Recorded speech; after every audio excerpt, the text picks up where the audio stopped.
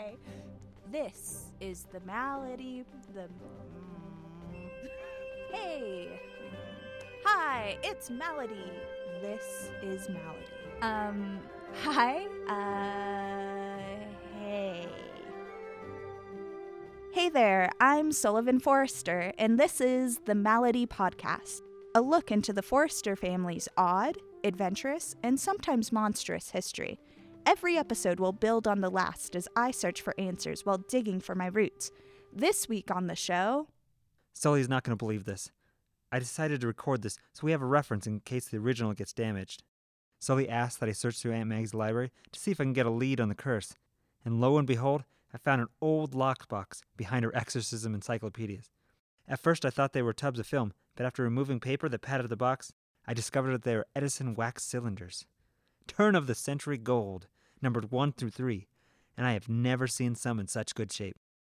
So I called my buddy Jeeves over at Sound of Music to see where I can get my hands on a phonograph. He owed me a favor and happened to have to.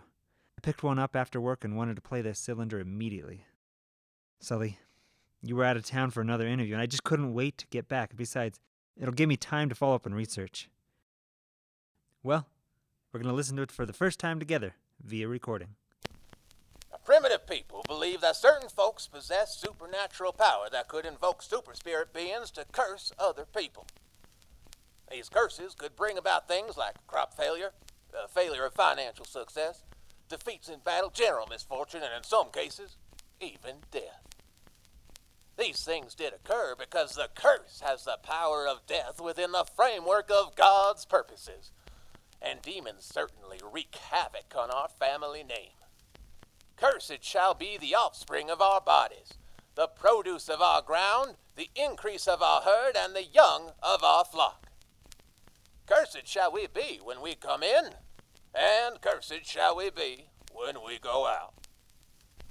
We have all broken God's law.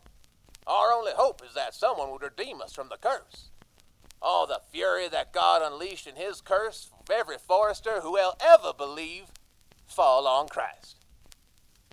The curse will cause us to be defeated before our enemies. The curse will smite us with madness, blindness, bewilderment of heart. Cursed is everyone who hangs on our tree. Vengeance is ours, and we wrought that vengeance on Christ so that we could spare us who believe.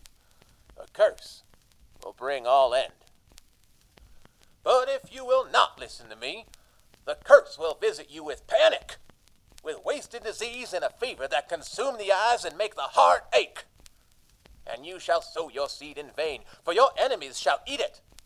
It will set face against you, and you shall be struck down before your enemies. Those who hate you shall rule over you, and you shall flee when none pursue you. You are cursed from the ground, which has opened its mouth to receive your brother's blood from your hand. The very ends of the earth is your possession. Amen. What?